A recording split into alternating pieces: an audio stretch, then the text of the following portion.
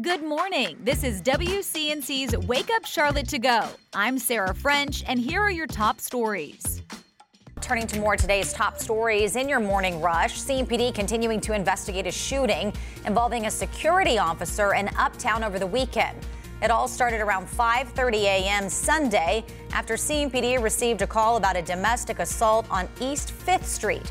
By the time police arrived, they say shots had already been fired. CMPD says early investigation showed a security guard fired his weapon at a male subject. He was taken to the hospital with non-life-threatening injuries. CMPD says the security guard is cooperating in the investigation. Good Monday morning. Today, city leaders will look at two updates on Central Avenue. One right here in Plaza Midwood, that social districting request that people over here have made to the city. And also, they'll be looking at updates at what's happening to those remaining acres out at the Eastland Mall site. Both of these are up for discussion. Of course, if there are any updates, we'll give them to you as they occur after that meeting later today.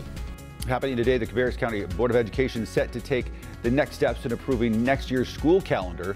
Education leaders want students to start on Thursday, August 8th, with school year ending May 21st. The proposed calendar weighing multiple options like a shortened summer for students, as well as moving spring break to align with early and community colleges. That meeting starts at 6 p.m. tonight.